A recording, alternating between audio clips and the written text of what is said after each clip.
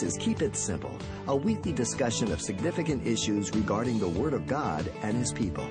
Our host is Pastor Xavier Reese, Senior Pastor of Calvary Chapel, Pasadena, and the Simple Truths Radio Ministries.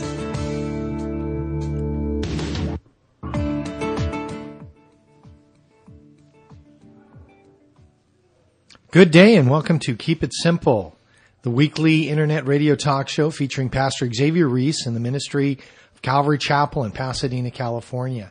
With us in the studio this morning, our Pastor Xavier. How you doing, sir? Good. Thank you, Tony. My pleasure.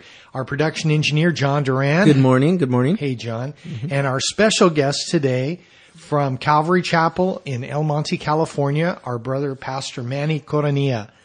How you doing, Manny? Thank you so much for having me. Hey, it's a pleasure, bro. Absolutely. Pastor Xavier, one of the real blessings in being able to talk to the servants of the Lord, people who are really committed to the Lord's work and His ministry on this program, we're able to hear firsthand some of the amazing things that God is doing and to share those things with other people. Do you have the same experience when you visit other churches and talk to them, Pastor X? Sure. It's always interesting how God raised up the church and how the calling came to the man. Again, we're looking from our perspective here in the United States. It's a little different here because we have more availability of things. We have a greater freedom. But the common denominator regards of the background, the situation, of the locality is that God is the one that calls and anoints men and sends men to start works, to be His servant. And unless God is in and behind that man, really it's a useless effort, and it has to be contrived and worked at and organized and sanitized and everything else. When it's God, then He does the work He wants to do. Amen. And what a pleasure it is to see that as it comes to pass. We see the fingerprints of the Holy Spirit all over the details as they go forward. We've shared in the past that every church is a little bit different. But again, we see the consistency of the Word of God being lived out in the way that people conduct themselves and in the lives of pastors. With that in mind, Pastor Manny, we have an excellent opportunity today to talk to you about some of the things that make your church similar to churches all around the world and some of the things that make it a little bit different. Pastor Manny has been a friend of the church here in Pasadena for many, many years.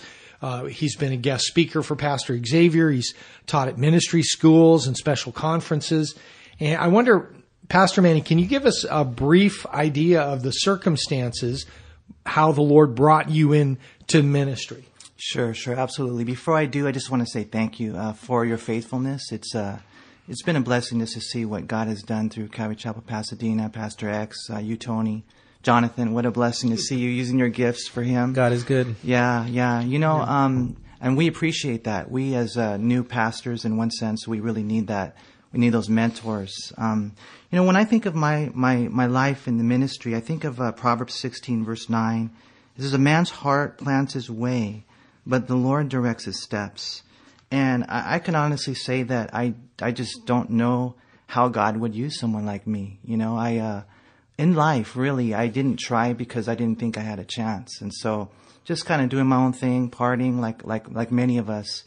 But when I got saved, I just was radically transformed by God. He set me free overnight. He just came into me and almost overwhelmed me with His presence. And so when I got saved, it was like a natural thing. I didn't need anybody to push me or to persuade me or to twist my arm. I just knew I was saved to serve. And so what I did, just fell in love with the Lord, started reading His Word, spending time in prayer, getting involved in ministry, little things, but all along the way realizing that those little things I wasn't even worthy to do.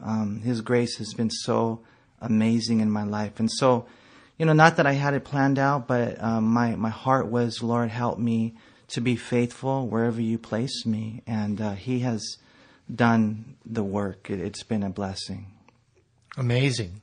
It's such a pleasure to hear how people are exposed to the Lord and the Lord does the work.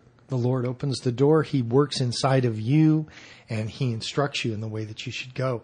And it never ceases to amaze me every time I talk to a person who's come to faith in Christ. And especially in your situation, God has all kinds of plans for you, as He does for everybody. Yeah. He has plans for every person who comes to faith in Christ to serve Him and to be effective and to use the gifts that God's given them according to His purpose. Yeah. Now, it's interesting to me, Pastor Manny, I'm sure at El Monte here in Pasadena as well, we talk to people often who come to faith in Jesus, but for whatever reason, they don't feel moved to really engage themselves in the work of ministry. And that wasn't the case with you, was it? No, again, it wasn't necessarily something that I planned. I think it was something God put in my heart. I remember the early days, just going to church as much as I could. I would go Sunday morning, Sunday night, midweek service. We had a young adult service. I was just constantly there. I had a hunger to get into His Word, to read books. I think God had placed a calling on my life. But, serving in the Bible college, serving in the convalescent ministry, my wife and I, we would go every week for 2 years we would go and do worship, and then eventually I was allowed to do a little teaching there. She was involved in children's ministry, as God would open doors, just trying to be faithful there. And I really believe that we're saved to serve, and the only question is where, and it's not necessarily someone having to, it shouldn't be anyways, someone having to convince you of that. That's our Lord. He said in Mark 10:45 that even the Son of Man came not to be served, but to serve and to give His life a ransom for many. Amen. And so when He bought us on the cross, our life is not our own. We were bought with a price. And I think, I always kind of think weird. I don't know if it's weird or not. Pastor Xavier, help me out on this. But I think that when we were knit together in our mother's womb, that God had a plan before time. And then as we yield to Him, that plan begins to take place. And so, trying to be obedient, following Him one step at a time. But, I wish that the whole church, that every single person would know, doesn't matter if you're a pastor or a missionary or wherever it is, that they would know that they belong in the body somewhere, and that I always tell people, discover your gift, develop it, and then deploy it. But that's the key, is serving the Lord, Amen. That's why we're saved. And if you're not serving, you're not going to really discover that gift. You're not going to have the opportunity. Yeah. Reminds me a lot of your testimony, Pastor Xavier, how from the moment you got saved, you were from the first week involved in serving and looking for opportunity to serve. Yeah, but that's not always the case. If you just look at the American church in itself. Now, granted, some people say, well, if that's the case, then some people really aren't saved. Now, there is some numbers there, but not all of them. Because I would say the majority of the work that is done in the average church in the United States, whether it be in terms of ministry gifts and service, or even financial support, right, is probably no more than 10 to 15%. Very small group, yeah. So you've got about 85% of the body that needs desperate exercise, but all they're doing is sitting. And you got 15% that need some rest, but they keep on going.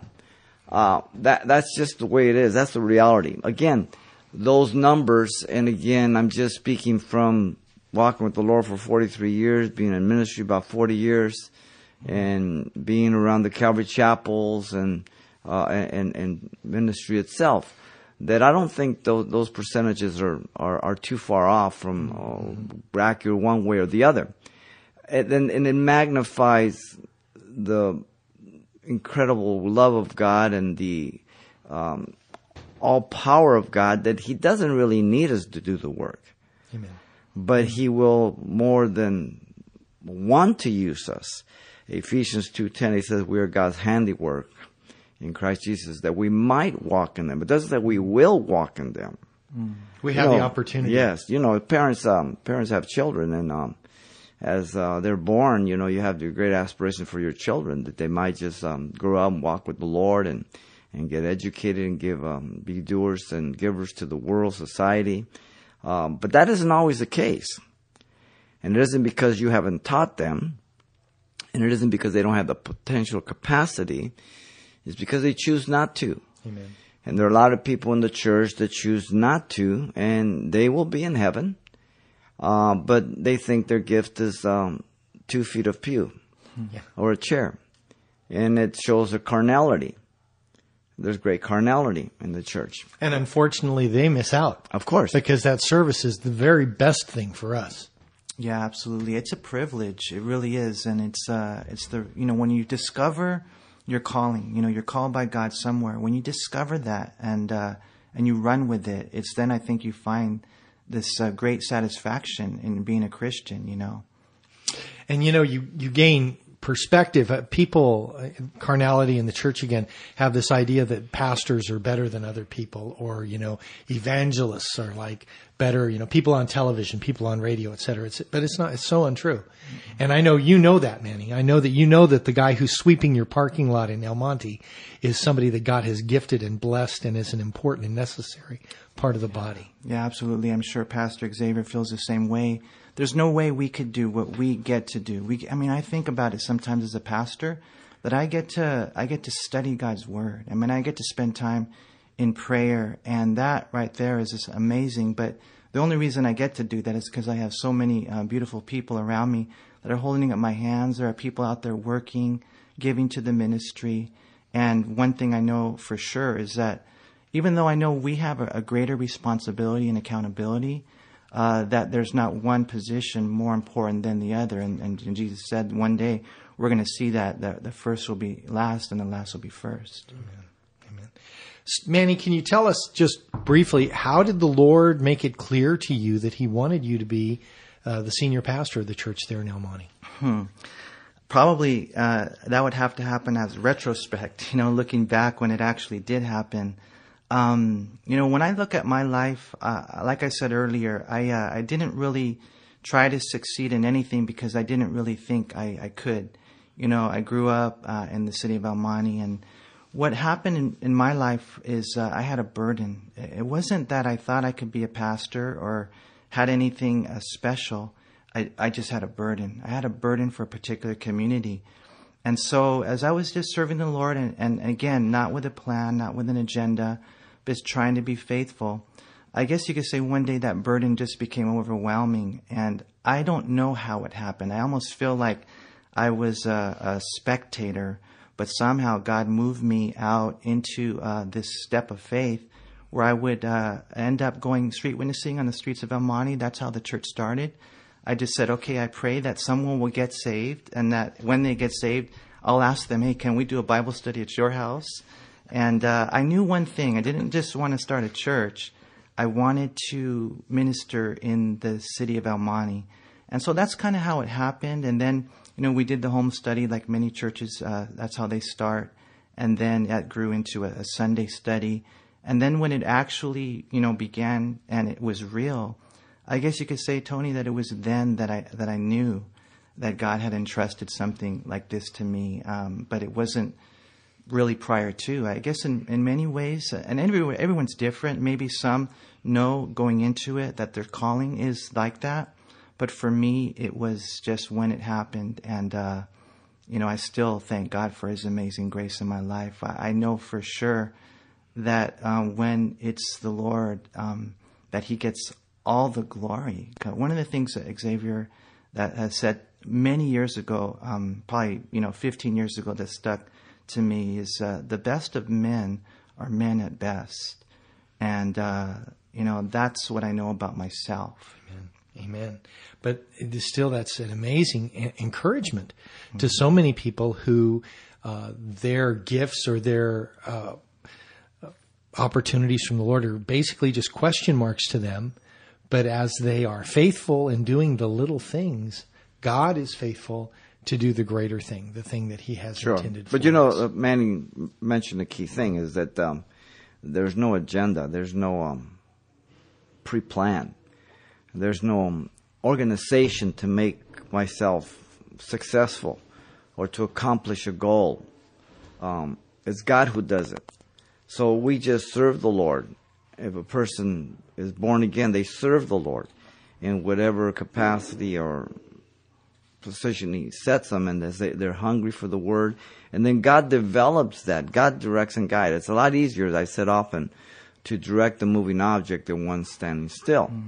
And so as we are born again and we're studying, we're reading, we're praying, we're going to church, we're serving there, then God will direct and guide us. The people who aren't reading or studying and aren't making themselves available, well, they just sit. And it's like a parked car. It's not going to get out of there unless you move it. Okay? It's going to sit there. 5 years, 10 years, through 5 days, okay, until you move it. And so it's the same. But again, I think the key is that there is no hidden agenda. In the heart of man, the sinful heart of man, there's always an agenda, whether it be to help people, whether it be to court a young lady, whether it be a business deal, whether it be whatever. There's always a hidden agenda, or there's always a plan, and what can we do this? But if God's in it, then we just serve Him. And God, as we're serving Him and we're moving down the road here, then He'll begin to direct and speak to us. But I don't think He lays everything out. He certainly didn't lay it out to me. You just love Him and you serve Him and you see what He's doing. You're excited what He's doing. Whether it be a few, whether it be many, it doesn't matter. Because there is no hidden agenda. And that is the key. That's always a test of every man in ministry. Is there an agenda, or is it just love service to the Lord? Amen. Amen. And that's such an important point, because it identifies legitimate service, because the Lord is the focal point. He's the thing that we have our eyes fixed upon. And in that circumstance, I think, Manny, you could share, there's nothing like knowing that you're doing what God wants you to do today. Yeah, absolutely. When Jesus appointed Peter, when He recommissioned him, so to speak, He just asked him, do you love me? Do you love me? Do you love me? And I think that hopefully that's our heart. There's a principle of ministry. It says the motive of the ministry is love. And in 1 Corinthians 12, it talks about different members of the body. Chapter 14 talks about gifts, prophecy, tongues. But sandwiched between those two chapters of ministry is the chapter of love, And that's how we have to exercise our gifts. Prayerfully, that's our motive, and that's why we do what we do. Lord, I love you. I thank you. You died for me on that cross. I'm overwhelmed with the fact that the maker and maintainer of the universe, who holds everything together by the power of His word, was nailed to a bloody cross for me. Amen. I mean, who am I not to respond to that in such a way that I would just say, and I think that's part of the key is when God gets a hold of somebody, and I'm not there yet, but I want to be. Here's my life, Lord. Do whatever you want to do in my life. The problem with the church, the problem with this nation especially, is we want to do it our way. We want to do our own thing. And yet we were bought with a price. Prayerfully, we come away with that understanding. Lord, do whatever you want. Like Isaiah, here am I. Send me. Amen. And the work of God is always opposed. Yeah, and that's, when they asked Jesus, which is the greatest commandments? Mm-hmm. He says, love the Lord your God with all your heart, mind, and soul. And then second, love your neighbor as yourself. So the vertical is the most important. Mm-hmm. First John says that God first loved us, and we respond in our love for Him. So our love is always a response to His initiation. Mm-hmm. The vertical is always the necessary source, the connection. For us in America, we have a little more distractions. For a lot of you believers that are out there in the world and you live under very dire situations, very dangerous. For you don't have that many distractions. You understand the love of God in a lot clearer way, and perhaps even sooner, where we are to an extent cursed with comfort and distractions that we have to fight against. Nevertheless, God knows, and He's sovereign, and He has chosen us to be here and you there, and we know that He is sufficient for all things. And so, but that vertical axis is the most important, that we first love God. That's the source. Some of those distractions come from outside, but some of them come from inside. Some of them are just our own carnal nature, our own foolishness that we allow ourselves to, or we even cultivate distraction, unfortunately, in our own lives. And what a wonderful and amazing thing the fellowship of the body of believers is together.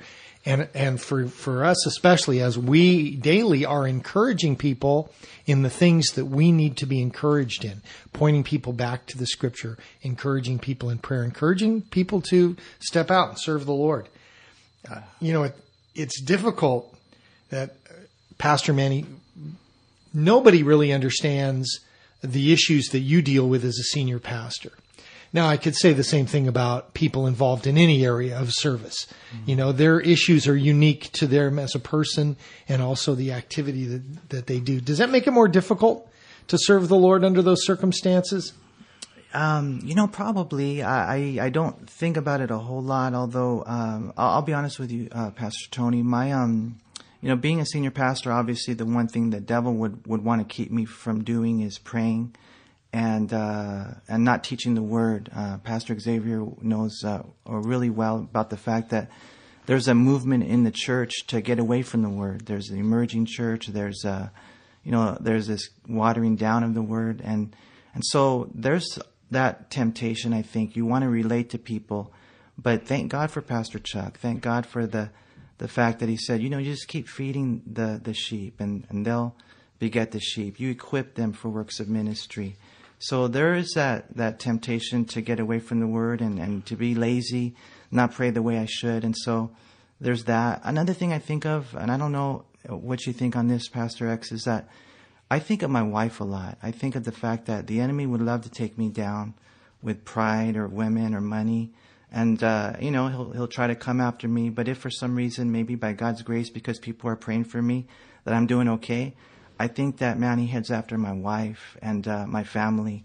And I do think that there is that type of opposition that can be pretty hard towards a ministry family. Amen. Yeah. I know that I think we'd all agree our wives are just a powerful tool of God to help us stay focused on the issues that God's working in our lives. And it's amazing how God uses that relationship. Yeah. And God meant that from the beginning. He said it's not good for man to be alone. I'll make a help me comparable to him, he told Adam there in Genesis. And he caused his deep sleep to fall upon him from his cursed side. He took flesh, bone, and blood, and he made the woman.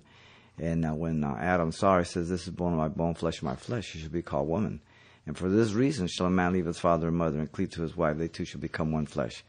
And so God, from the beginning, set the order of society. One man, one woman, family unit. The family unit is the nucleus of society.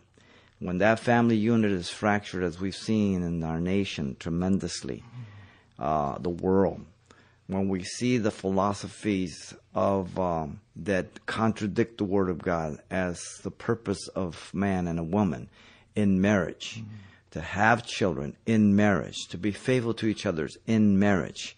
And God holds every man and woman responsible for that covenant of marriage, whether they are Christians or not.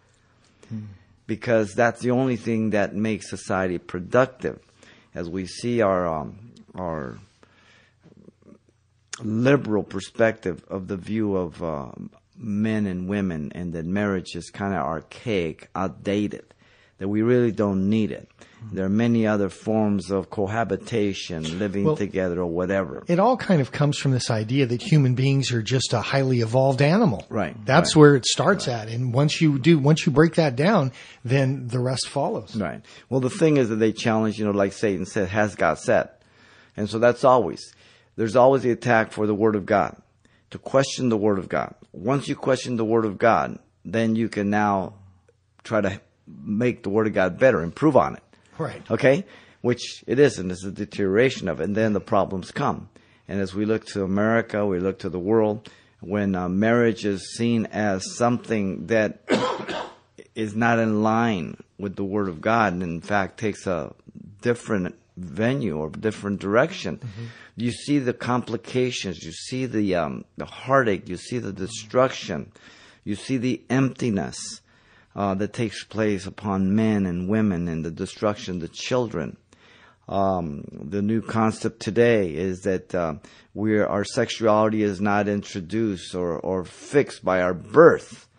that we're not born male or female, but we are still evolving, and somehow down this journey of life, you're going to discover what your sexuality is. And now the universities are up to, I could be corrected, maybe 16 up to 20 categories when the Bible says male and female.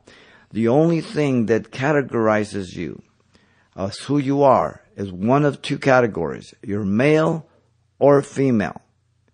Your race, your ethnicity, your color, your skin, your belief, your emotions, your feelings, your ideas do not categorize who you are.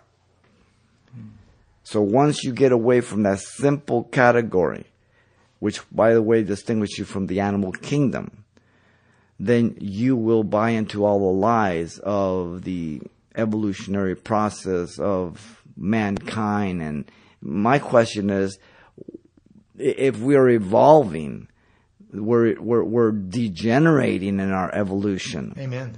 Evolution supposedly is upward, but our society and world points to a downward. Yes. And if you look at any quote duplication, if you will, through the process of that someone will believe in an upward move of evolution. If you take fruit flies, and you can observe many generations in a short time. Thousands of generations. So yeah. every time there is an evolutionary change, it's always downward. It's inferior, never superior. What would give us to believe that the human evolution would be any different than downward? Because it's not true evolution at all. There's just mutations. Amen. And it's our sin nature that mutates to the evil of our nature. Amen. And so I can only understand that if I believe the Word of God, what it says about me. It says that my heart is deceitful, desperately wicked. I'm a sinner by nature. Then unless God transforms my heart and I ask forgiveness of my sins, I see myself in light of what God says I am and who I am, then there's hope for me. As He comes in, He cleanses me. He gives me a new heart. He gives me new hope. He gives me a new source of life, the divine nature that 2 Peter speaks about, chapter 1, 3 through 4, pertaining to all things to life and godliness, that we might escape the corruption of the world through lust, only with the new birth. And then I'm set on track in line with the Word of God. I recalibrate my mind to the Word of God. I recalibrate my conscience to the Word of God, because my conscience and my heart has been so defiled prior to Jesus Christ. What can wash away my sin? Nothing but the blood of Jesus. What can make me whole again? Nothing but the blood of Jesus. I believe that. When you believe that, then God begins to work on that. Yeah, one of the things I've noticed in that is that Satan's tactics haven't changed. He's just a liar, you know. Thank God for His Word, because it's the truth in a world that 1 John 5:19 says lies under the sway of the wicked one. And so there's that passage in Romans that says they believed the lie. And to me, I'm not 100% sure, but I think the lie might be the evolutionary lie, that we don't have a God that we're accountable to, that we don't have a God who loves us, who made us, who redeemed us. And then without that, then we're left to cultural relativism. We're left to whatever you say is right. We're now living in a society, Isaiah 5:20, where they say good is evil and evil is good. It's everything's backwards. Mm-hmm. So we need to know that we were made in His image and that we've sinned. We've separated ourselves from God because of that sin. And He doesn't want us to go to hell. And so He sent His Son to die on that cross for us. And as we place our faith in Christ, who died for our sins and rose again the third day, then we will be saved. And I think that, we got to give apologetics. We have to give, reasons for the faith. But as we share the gospel, that's kind of what happened to me, is I got saved and then like the light turned on. Then I understood these things. And so it's a combination of apologetics, sharing that and sharing the gospel. And then we kind of understand, hey, this is what life is all about. If you've just tuned in, you're listening to Keep It Simple, a weekly radio talk show, Calvary Chapel of Pasadena, with Pastor Xavier Reese, focusing on current ministry issues here and around the world. And we'll be right back after these messages. Pastor Xavier Reese on the annual Simple Truths Conference. Yeah, we get together and concentrate just on the need that's going on for the day, whatever people are going through, or the thing at large in the culture, to just equip the saints. And now these messages are available in a flash drive. It's an audio collection drawing from past Simple Truths conferences held at Calvary Chapel, Pasadena. Included are well over 50 audio messages covering a variety of conference themes, such as the Second Coming, the emerging church movement, spiritual discernment, and so many more taught by Pastor Xavier Reese and many other prominent guest speakers. It's the Simple Truths Conference's USB flash drive, available now in the online store at CalvaryChapelPasadena.com. Get hours of teachings on relevant topics concerning the church today, compiled on one convenient PC Mac-compatible reusable flash drive. That's the Simple Truths Conference's USB flash drive. Look for it in the online store at CalvaryChapelPasadena.com. Calvary Chapel Pasadena Sunday Evening Concert Series presents an evening with For All Seasons, coming March 12th.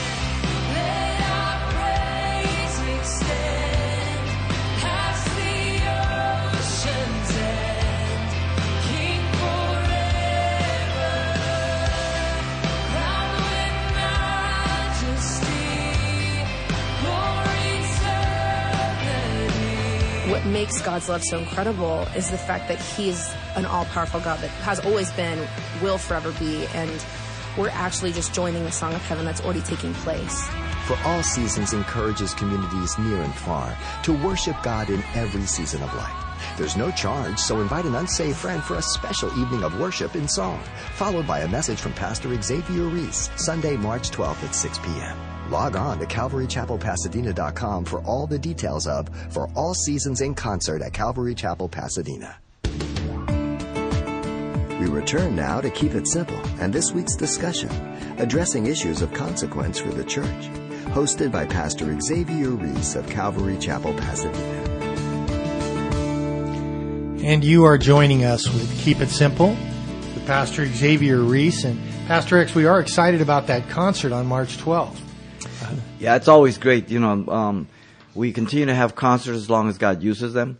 There was a time when we dropped them off because God just wasn't using the concert that much, and we moved in different directions. And now, God's been using it, and so we have that open door to be able to minister to young people. They will invite their friends, they'll come to a concert, and we get the Word of God. In fact, that's how God at first in Calvary Chapel, Costa Mesa, used the great movement. It was just God's outpouring. As they were in Costa Mesa, Pastor Chuck opened for the Friday night concerts and that, and God just saved hundreds and thousands of people through the concerts. Wow. Pastor X, I know we're very concerned about people who come and minister the gospel here. And so it's not like we go out or just invite any person to come in and to lead worship or in that way. And it's important that people understand that there is a priority for the content of what's going out over the pulpit. Well, what happens is that God did a great work, as I said, through Pastor Chuck. A pure work of God. Chuck was constantly telling people that he had nothing to do with it. People didn't believe it. They still don't.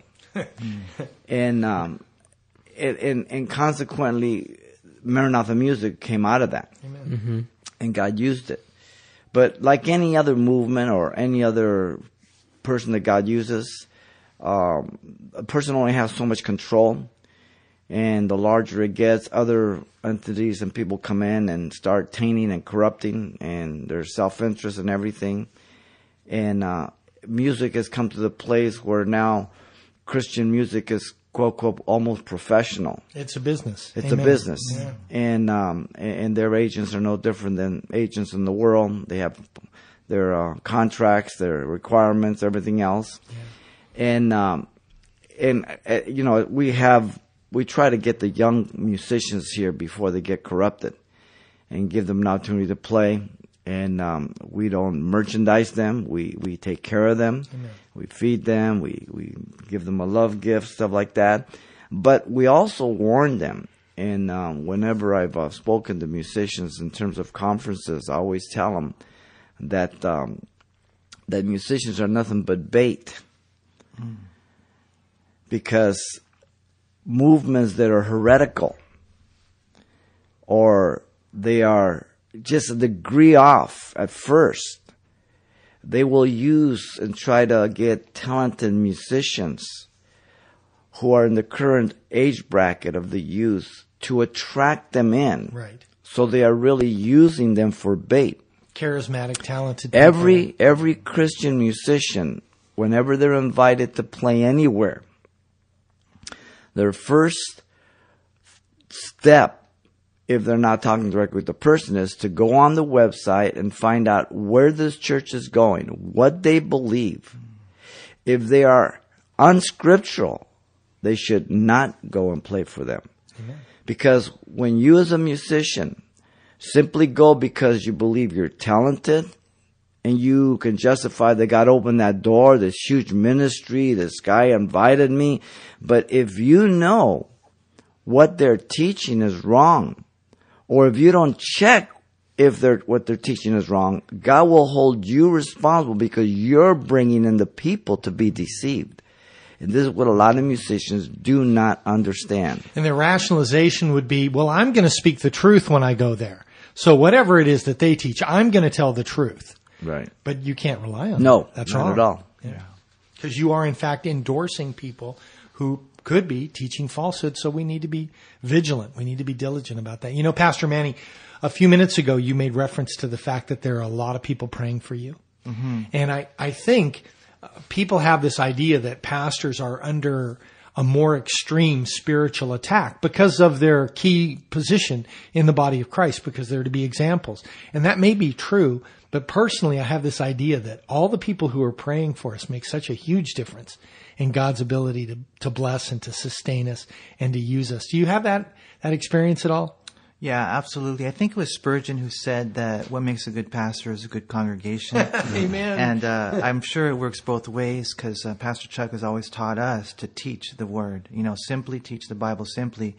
And so hopefully they get healthy, they fall in love with the Lord. And but I do think, and I don't tell the congregation a lot, but every once in a while I'll say, keep me in prayer. I mentioned the radio program today, so that I was nervous. Hey man, keep me in prayer. I do believe that that's the key. I honestly think, sometimes we think that the ones up on the platform are the ones that are making it happen, but there might be some little older lady that's sitting in the back pew that no one acknowledges for the most part, and she's at home praying for us, or just holding us up in prayer. We have women that get together on Wednesday nights and pray. We have the guys Saturday mornings that pray. We have Monday night prayer meetings. And I honestly believe that prayer is the key. Pastor Chuck, he wrote a really cool little book called Effective Prayer Life. Mm-hmm. And he talked about how in the battle that the key to the battle is the control of the weapon. And so let's just say you're engaged in a battle and someone breaks out a knife or a gun. At that point, the focus is the control of the weapon. And I think for us as Christians, we forget that prayer is the weapon, mm-hmm. And we need to be on our knees, we need to be praying. And so I pray for my pastor, I pray for Pastor Xavier, others that have been influences in my life. I think it's very important, and we need to continue to do that. I thank God so much for the people that I know pray for me. And there are a huge number of them as well. I mean, for you at the Church of El Monte, and I'm sure others that don't go to that church pray for you. I know we have people praying for us every day, and we're so appreciative. There's a ministry of people that pray weekly for the needs of the body, and I can't tell you what an impact it makes. Paul the Apostle told the Philippians in chapter 1 there that because they were concerned that he was in jail and perhaps the gospel was coming to a close, whatever, and they were concerned, and Paul says, what are you doing? He says, I'm here by appointment. And by the way, some of the Praetorian Guard says hi. They've come to the Lord. And he says, and I know that I'm going to be delivered by your prayers. Yeah. He tells them exactly. Mm-hmm. What an impact. That's awesome. That is amazing. It kind of just bouncing off the thing with prayer. Last week, we had Jay from Blue Ruse on here, and he was sharing with me a story about a missionary out in the field. I don't even know if everyone knew exactly where he was. He was anyway. This is when he was inventing this whole technology for the Blue Ruse and all, and this missionary he sensed that at the time the congregation he was from had kind of forgotten about him and wasn't praying for him anymore.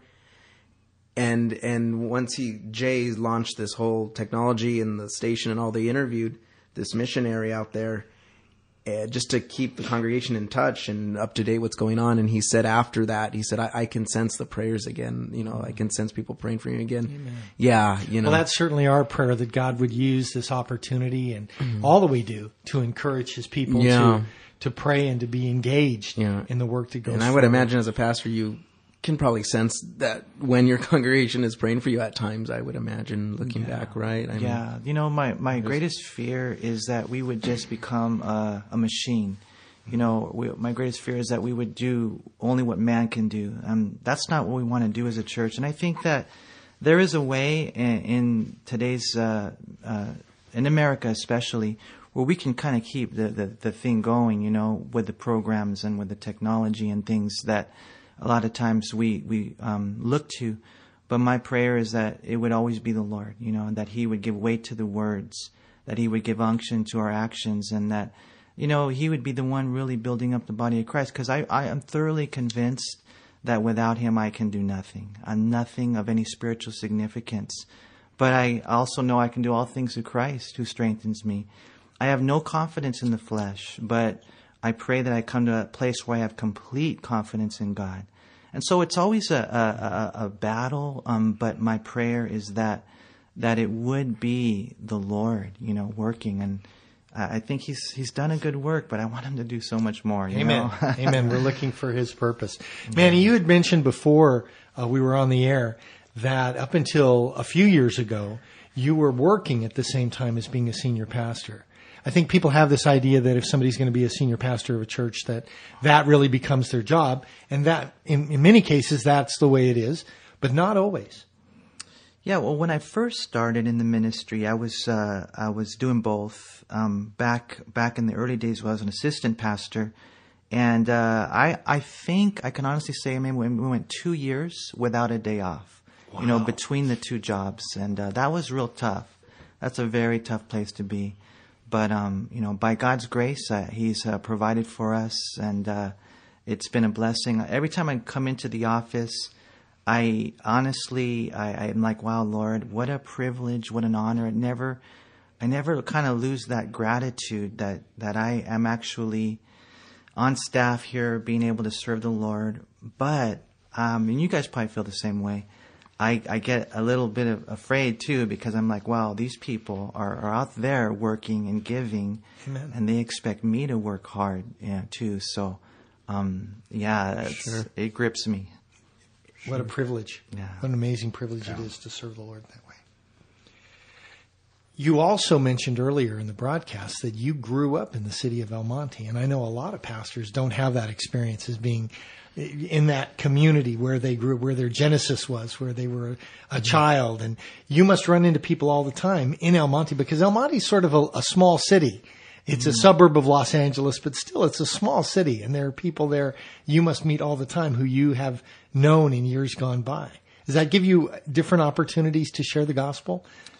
Well, you know, for me, I was in the city of El Monte up until about the 6th grade. You know, what happened was I was getting into the gang lifestyle. Back then, it was more prevalent, even though it still exists today. But back then, it was really bad. I had cousins that were involved in gangs, and I started going that route. And then one night, my father was shot in a drive-by shooting. He didn't die, but what that did was it catapulted me out of the city. I was, from that point on, raised by my aunt in the city of West Covina, where I got saved. And so in 89, I got saved. So, but those early years, God, you know, in his sovereignty, he had a plan. Those early years made El Monte, for whatever reason, kind of special to me. And I'm sure everybody, you know, every pastor, they have a burden for the community that they're serving in. And then it spills over into the surrounding areas and to the ends of the earth, wherever he would call us. But for me, El Monte just had a place in my heart, so that when I got saved, and my wife even kind of experienced something like that, like, why isn't there a Calvary Chapel in El Monte? I'm sure there are other good churches, but how about a Calvary there with the philosophy of ministry that we've been taught, to be able to go in and teach the word, not ask for money, just love the people. And so, that burden, to me, El Monte definitely has a special place. And unless the Lord were to speak audibly, to me, which has never happened, I'm going to die there. I'm committed to ministering there. It's I can't tell you what a breath of fresh air it is to hear your commitment to the body of believers. Unfortunately, so many people, because people are, like Pastor Xavier mentioned earlier, they're operating from their own agendas. They're manufactured agendas. They see being a pastor of a church as a stepping stone to become some other thing that they imagine is better. But, the best is always to be in that place where God has called you, where He's placed you, and to serve in that situation. It is such a privilege for us. Yeah. Manny, do you see God prompting you in prayer in different areas for issues that He would have you pursue? Yeah. I try to be sensitive to that. When I just first became a Christian, God kind of, by His grace, He established a devotional life for me. And He said, I want you to, be in the Word, be in prayer before you get out in your day. And as I pray, I also kind of try to listen, not in a weird way, but if there's anything that God lays on my heart, and so, yeah, definitely, it's through prayer. I think I don't know if one of the guys said this. He said, you see most clearly, and as you're reading the Word and combined with prayer, you're listening to the Lord, and then He morphs things, and then He directs me as a husband, as a dad, and as a servant, as a pastor. It's always been fascinating through the years to watch the Lord lead and direct Pastor Xavier. Recently, we did a thing here at the church where we went from 3 services to 2. And we had met 3 services for many years, and Pastor Xavier just felt impressed we needed to change and go to 2 services at a specific time. We meet now at 9 a.m. and 11:30 a.m. on Sunday mornings. And in my mind, I'm thinking, well, it's going to be so difficult for people to park, and I'm just not understanding. I'm not seeing this. I'm not getting. And it's amazing because it was totally the Lord. And it has just been a real blessing to the body of believers. And that's just a very superficial example, but it's wonderful to watch God move and direct the work of ministry by His hand in the hearts of people as He prompts them in that way. It's really amazing. Yeah. I remember one person said, what makes a good leader is a good follower of Jesus Christ, And so you have your pastor on his knees. God is leading him. And thank God for even that, to be honest with you. Pastor Chuck gave to us that freedom for the pastor to lead the flock. Amen. And that's such an important thing. Here in Southern California, we have a large group of people that are committed to going from one church to another church regularly. Do you have that experience in El Monte? Yeah. I heard that. It's a carryover from going from one marriage to another. Oh, man. I hope not. Yeah. Man, that's not good though, huh? No, it is. Unfortunately, it would be like a pastor going from one church to another. Yeah. There are some of those also, unfortunately. Yeah, God some people, unfortunately, Christians, they kind of see it as there's a kind of consumerism mentality, I think so. This Sunday I'll go there, this Sunday I'll go there. And it's cool when the Lord shows you, this is my home church. There's no perfect church, but here's where God has called me to be planted and to blossom and to serve. So prayerfully, people catch that. There's a necessary commitment involved. If you're going to grow and God's going to work in your life, there needs to be cultivation. There needs to be a commitment for people. But a lot of that's cultural, and that's the church is always established within a set culture, within a set time and history, and the church has to deal with all those areas. Paul the Apostle dealt with that with the Church of Corinth. The Church of Corinth culturalized the church, much like today. A lot of the pastors today in the emergent church are culturalizing the church through relativity and redefining terms and everything, and they're getting away from the Word of God. Amen. And they don't want to offend people. They want to just attract people, appeal to people. So you take away the work of the Holy Spirit. So you don't use certain terms. You don't use sin. You don't use repentance. You start just redefining them, relabeling them. And pretty soon it's your church. It's not the Church of Jesus Christ. Amen. And you may have multitudes, but it doesn't matter. In fact, there's one gentleman that has stadium full of people Every week. every week. And I wouldn't want to be him for his socks. Amen. Because the judgment upon him for not preaching the gospel and just being a spiritual motivator of relativism and of situational ethics and all that. What judgment there is to that man. Amen. You devise a church that is attractive to people. People are sick. People need help.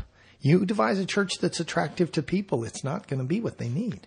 Yeah, thank God, oh man, that we have been given that conviction to teach through the Bible. There are times, I'll be honest with you, where I'm like, Lord, how am I going to make this relevant? And the Lord reminds me it's relevant. I mean, you don't have to make it.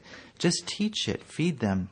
I think of our ministry today similar to that of John the Baptist, who said, repent. That was one word that came out of his mouth. He pointed people to Jesus. Just point not to himself. He said, I can baptize you with water, but there comes one mightier than I, whose sandal strap I'm not worthy to loose. He will baptize you with the Holy Spirit and fire. Pointing people to Jesus. And then the other thing is that he's coming. Amen. He's coming. Amen. And I think that we have to say those things. Manny, do you see a connection between people who study the Scripture and put it into work in their lives and those who are able to access tools to deal with difficult circumstances in their lives? Like the application, Yeah, right? right. I think it was Swindoll who said that, interpretation without application is an abortion. And I always tell people, do your best to connect the dots. You don't want to just learn it, you want to live it. And so, studying the Word to understand, Lord, how does this apply to my life? How am I going to live this out? What difference does it make to me today? It's a little bit more effort. You can go and you can hear a Bible study and you can say it was great, but did you not just a hearer? Are you a doer? That's the key, for me. And I try so hard to bring that to pass in my life. Mm-hmm. Yeah. And it makes a huge difference in your life. You really become a different person when you're doing the Word of God. You can, like you said, you can sit in Bible studies all week long and really persuade yourself that you're better off, but have no real benefit that the Lord intended. Yeah, there's always a one extreme or the other. Either people will expound the text, which is rare. It's not a norm. Mm-hmm. And they won't give any application. Or they just read generally and jump into application, which often is subjective. Right. It's not even related to the context. And first comes the exposition. You have to tell the people what it meant to the people of that day. Amen. Once you find out what it meant to that day, then you can make the application sometimes straight across or sometimes has to be in principle. But you must teach the text. There's very few texts in my right hand that can go one way or the other. Every text has one meaning when you do the biblical exposition. So the person needs to know the biblical exposition in the context, historical background, and the language. So that text will never change its meaning. The application may change, but the text meaning will never change. That's the heart of it. The extension of that, the legs to that is the application. And it's so wonderful to see people applying the Word of God, especially as you teach the Bible week by week. You're not only teaching people how to serve the Lord, you're teaching them how to take the Word of God, put it into their lives, and receive that benefit that they need so badly. And it's got to be so satisfying to see that when it does come to pass. Yeah, that's probably the greatest joy. I think John said, my greatest joy is to find out, to hear that my children are walking in truth. And, one of the things that even as a pastor, I'm sure Xavier would say the same thing. God's still working on us, and so, it's not enough to hear the Word. It's not enough even to teach the Word. We got to live the Word. And that's where, God really gets a hold of my heart. He wants me to come to that place. That's the whole other ball game, huh? Yeah. Manny, a couple of minutes ago, you mentioned the point that the Lord is returning. And this is something that I'm sure we don't go a day without thinking about. We're looking forward to that hour and that day where we will find ourselves in His presence. What an important thing it is, and what a focal point, a focus of his return, how that affects the lives of people who conduct themselves.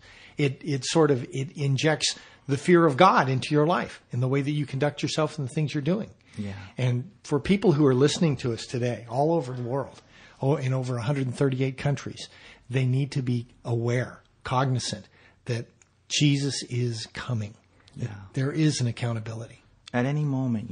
I was reading yesterday, Tony, that every 6 minutes a Christian lays down his life as a martyr. Last year, 90,000 Christians, was it 90,000? I think, died for their faith. We don't see that here in America, but around the world, they're the signs. God is screaming, I'm coming. Yeah. And so we need to be ready. It can happen at any moment. And so I always tell people we need to be living in the light of the Lord's imminent return. Yeah. And those of you listening, we pray that if you don't know Jesus Christ as your Lord and Savior, as we've been just here chatting, that you would open your heart to Him, recognizing you're a sinner, and that you need the grace of God to be forgiven of your sins, that He might give you eternal life and give you hope for life. And we pray you don't need us. You just need to call on the Lord Jesus Christ. Forgive me for my sins. Give me a brand new heart, Lord. Baptize me with the Holy Spirit. I accept you as my Savior and my Lord. Amen. Amen. Thanks for tuning in. Yeah. And Manny, thank you for being here with us today. Thank you, Manny, for coming in. Thank you, Pastor.